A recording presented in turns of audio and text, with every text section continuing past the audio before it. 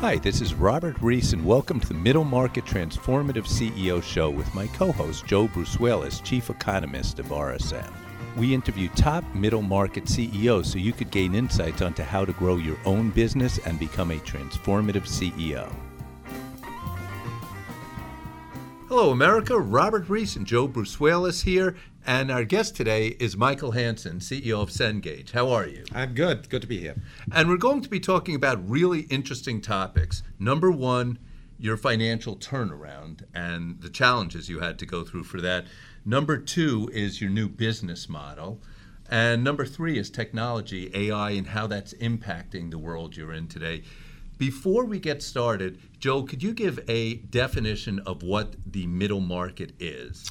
All right, so the middle market in the United States are the 200,000 firms that have revenues between $10 million and $2 billion. That accounts for approximately 40% of gross domestic product, and they employ 1/3 of the U.S. labor market. This is an area of the economy that's not really given a lot of attention, and truthfully not a lot is known about it. And that's why it's important that we have people like Michael on to talk about the activity in this crucial portion of the economy. So let's talk about your business, which is a leader in the middle market in the school book industry for colleges. Talk about what the business is right now. What the business really is, in essence, there are 20 million students every year in higher ed in the United States, and what we are supplying them with is the crucial information, the content that they need to learn a variety of topics, starting with psychology, accounting, mathematics, physics, you name it, we have it. So we cover the waterfront on all the topics that you would typically learn in college. So let's start off. You became CEO in 2012. In fairness, Cengage was going through serious challenges. Talk about what the situation was like when you came in. So the serious challenge was that the company operated in a business model that for decades was very stable, very profitable, and frankly, the industry had overstayed its welcome in that business model, meaning there was not a lot of innovation, and private equity firms got interested in the business because they liked the stability of the cash flow. So the firm was bought in 2007 by a private equity firm. Lots of debt was put on the business. And slowly but steadily, the business model was crumbling. That's what I found when I joined the company in 2012. So how did you transform the model to bring it into a period of stability, if not profitability? Well, let me elaborate one more round on what was wrong with the model. What was wrong with the model is the students needed the content. But because the industry had tremendous pricing power, they kept using that pricing power. So that's why you got all these articles and everybody's experience. You walk into a college bookstore, all of a sudden this book is like $180, $250, $350. And the users had basically said, this is unacceptable. Yes, we need the content, but we find other ways of getting it. And they found them, legally and illegally. So what happened was the units, the number of books sold got down every year to the tune of like 10%, and prices were raised to the tune of 10, 15% every year. So the secondary market developed by students and independent entrepreneurs essentially kicked the underpinnings out of that business model. Okay, you get to that point. How did you move forward to put it on a more stable, sustainable track? The first thing we had to do, because we had this boatload of debt on the business, we had to get rid of the debt. And you had, I think it was $5.5 billion. That is exactly right, Robert. It was $5.5 billion. For a company our size, we are $1.6 billion. We're straight in that middle market segment. We were very profitable, but this was way too much debt, particularly under these stressed circumstances. So the first thing we had to do is take the company through a Chapter 11 process, which is an interesting endeavor to do that. But we did it successfully within the scope of 9 months. It was sort of like getting a ticket to be the captain on the Titanic. It's a little bit like that, I would say, except for that every passenger in every class of the Titanic has a big, bold opinion what you should be doing, and everybody feels free to yell at you no matter where you are on the Titanic. So, okay, let's fast forward.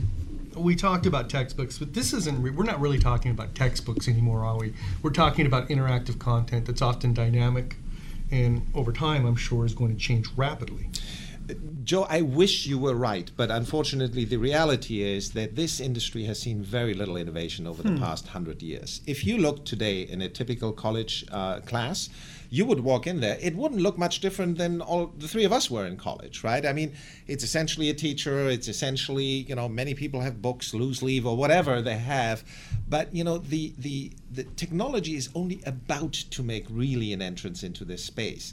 And this is something we're focusing on very, very heavily to make sure that the students are actually getting a state-of-the-art 21st century education as opposed to reading the same old book over and over again. Well, let's talk about what that content looks like and what you think it's going to look like 5 and 10 years out. Yeah. What's very interesting is, like, if you take let me be very specific, if you take a course like Introduction to Accounting, right? The content is still the same. I mean, accounting is accounting, right? Mm-hmm. In a way. So the content is the same, but now the way we can deliver this content is actually much more customized to the individual learner. So there are some learners that actually learn much better through visual clues.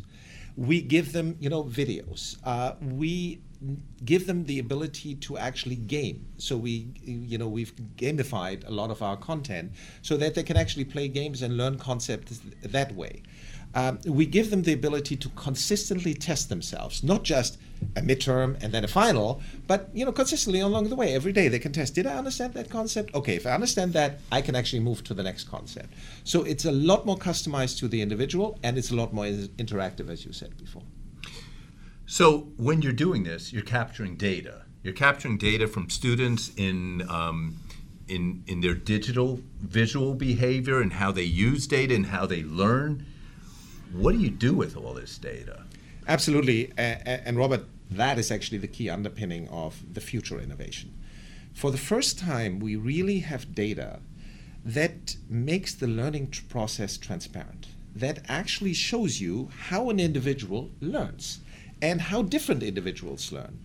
And what you can use this for is, first and foremost in our case, is to continue to evolve and adapt the content. Because if I need to explain a concept to you, it might actually be a different way than I need to explain it to you for you to get it right away relative to Joe. So I can now do that, but I need the underlying data that shows me how much time did you spend on the task, what aspects did you get and what aspects didn't you get. So there is really this wealth of data that we're mining for product development. Obviously, we are being hugely respectful of the privacy of the student, because this is an area where you have to be very respectful of the privacy, because it's very it's not something HIPAA compliant, but you really have to be a caretaker of that. It's akin to that. I mean, it's almost like HIPAA compliant. We are the caretaker. We believe fundamentally this information is the information that belongs to the student.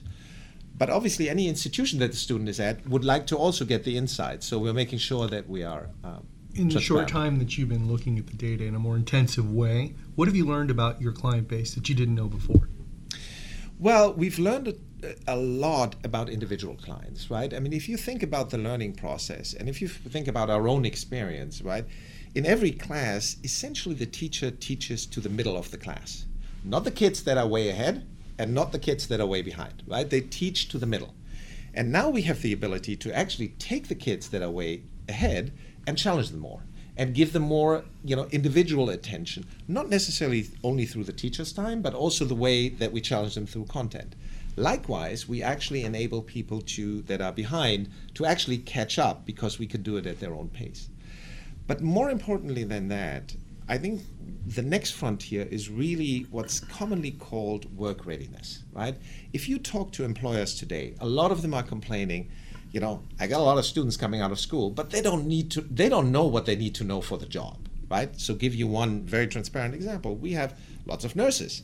Well, when the nurses graduate from nursing school, a hospital on average spends $40,000 to train them before they actually can go and take care of a patient.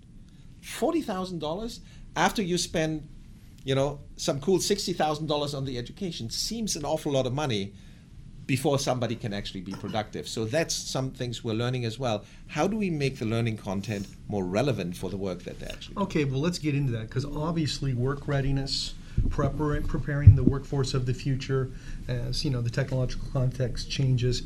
What are we talking about? Are we talking about software specific, more remedial, quantitative type material, or really focusing in on I need to develop a skill set or two skill sets, and we're going to go down that road?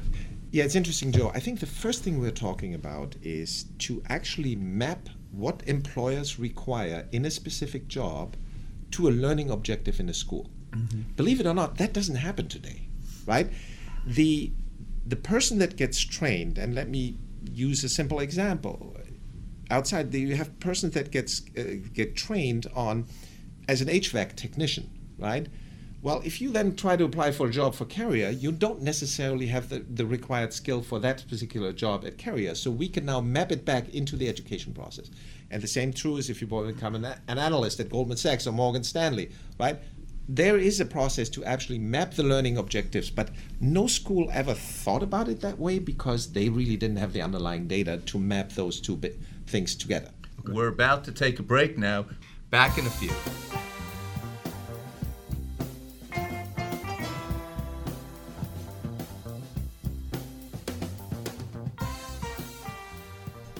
Hi, this is Robert Reiss, Joe Brusuelas, and we're talking with Michael Hansen, the CEO of Cengage, and you are the leader in textbooks. And I want to ask a question about the cost of textbooks, but I know that, Joe, right before the break, you had a question you were burning to ask. All right, so I've got some friends who work at Goldman Sachs, and Goldman Sachs is now insisting that everybody take basically a 3-day boot camp on programming, largely around Python, right?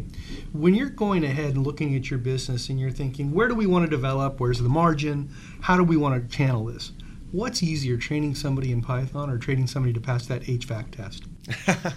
That's an interesting question, and I, frankly, Joe, had never thought about it in terms of that juxtaposition. But what I will say is, with all due respect to Goldman Sachs doesn't employ the vast majority of people in the United States. The vast majority of people in the United States right now need fundamental basic skills to actually cope with the requirements of the jobs in the 21st century. And these are often software-based jobs, and in many cases, coming out of high school, they lack the necessary skills to do that.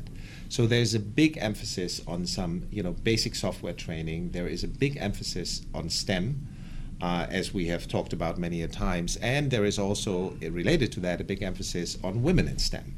Because in many respects, often there are barriers, perceived or real, barriers for an adequate amount of women to acquire the necessary underlying basic skill set so that they can actually be effective in the 21st century economy. How do you redefine the material to attract women to get into STEM? Is it substantially different or just different on the margin? No, I think it's what I said before in terms of customization to the learning style of the individual, whether it's a woman or a man, and I don't want to standardize that. But I think also importantly, and we're coming back to what we said before, cost is a real barrier. And while our industry kind of neglected it for a long time, what we see from the data, from the surveys that we're doing, in many cases, people and women are saying, whatever, the cost of the textbook is too high, I'm really not going to take this course, I'm not going to experiment with this, and we need to get them over the hurdle to experiment with it.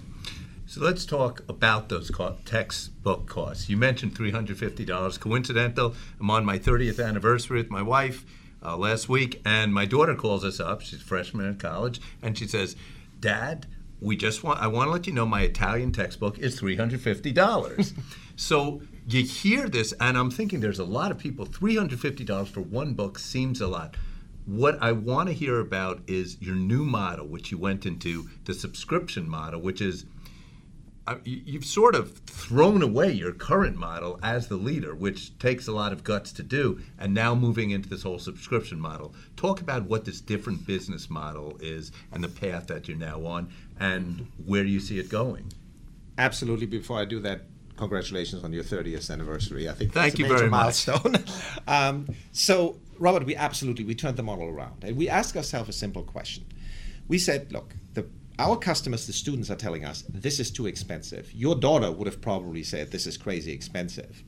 And we said, why don't we flip the model to a completely different proposition, which is essentially all of our content is available. You just pay us a monthly, or in this case, per semester subscription fee. We know this model from Netflix. We know this model from Spotify.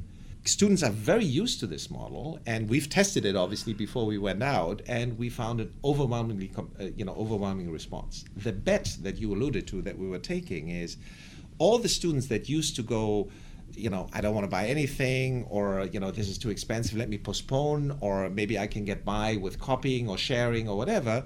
they will now come in and say, like, this is such a compelling value proposition, I'm going to go for it. Talk the actual numbers. Actual numbers is per semester, $120, $119.99 to be precise. You get everything you need that we have in our possession. Every single course. Every single course that is a Cengage course, and as you said, we are the leader in the industry. Every single course, and importantly, every single access code to our software. So every software platform that we have 5 major software platforms. Depending on what course you're in, you get the access code and you get the experience that we talked about earlier. What if one of the courses isn't a Cengage course? What do you do then? Because you may be the leader, but not 100% of the courses. We're not 100%. What we're seeing right now is that more and more professors are actually going over to our model because they find it very compelling. But if they don't, so let's say you only have 2 Cengage courses, right? You don't have 5. Like on typical, the student has 5 courses.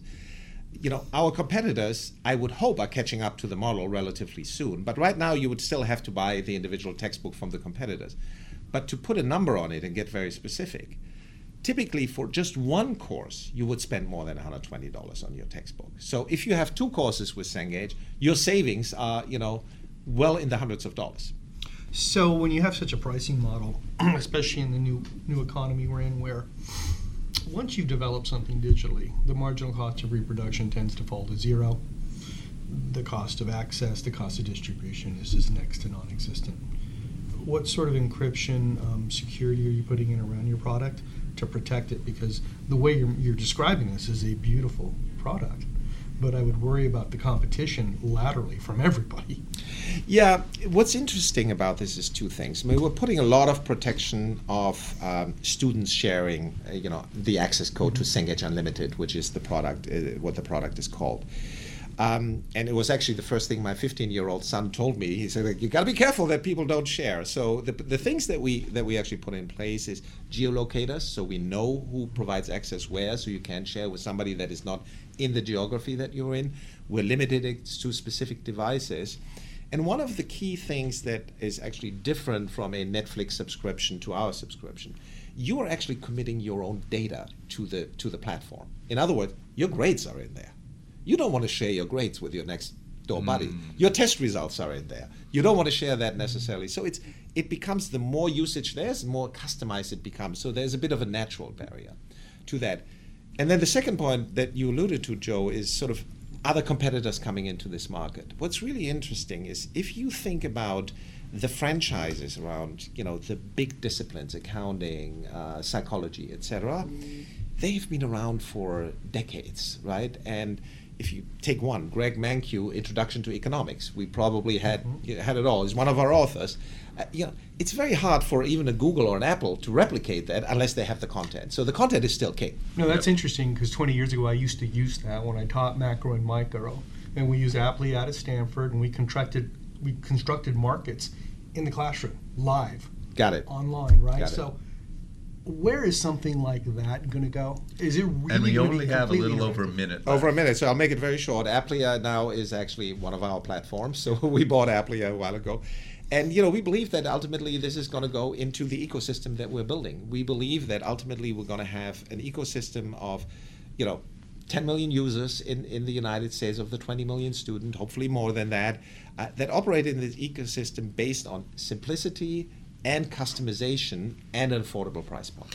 Final question on your leadership philosophy. When you took over, you had $5.5 billion in debt. For a $1.7 billion company, that's a lot. You cut down $4 billion of debt, and then you've created a new business model, which is a subscription model going online.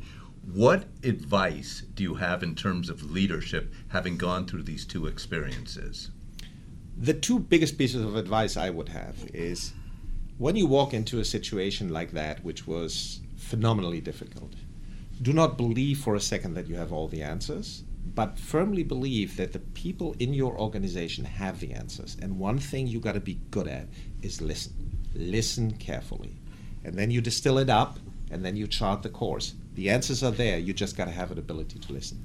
And the second thing I would say, the biggest lesson for me is, as the CEO, focus relentlessly on culture. Yes, strategy is important, and it's important to get it right. But if you focus on culture, you can actually replicate. We can launch a model like this new model in record time. I think part of the reason that our competitors are struggling is they don't have the same culture that we have. On that note, a pleasure having you on the show. Great to be here. Thanks.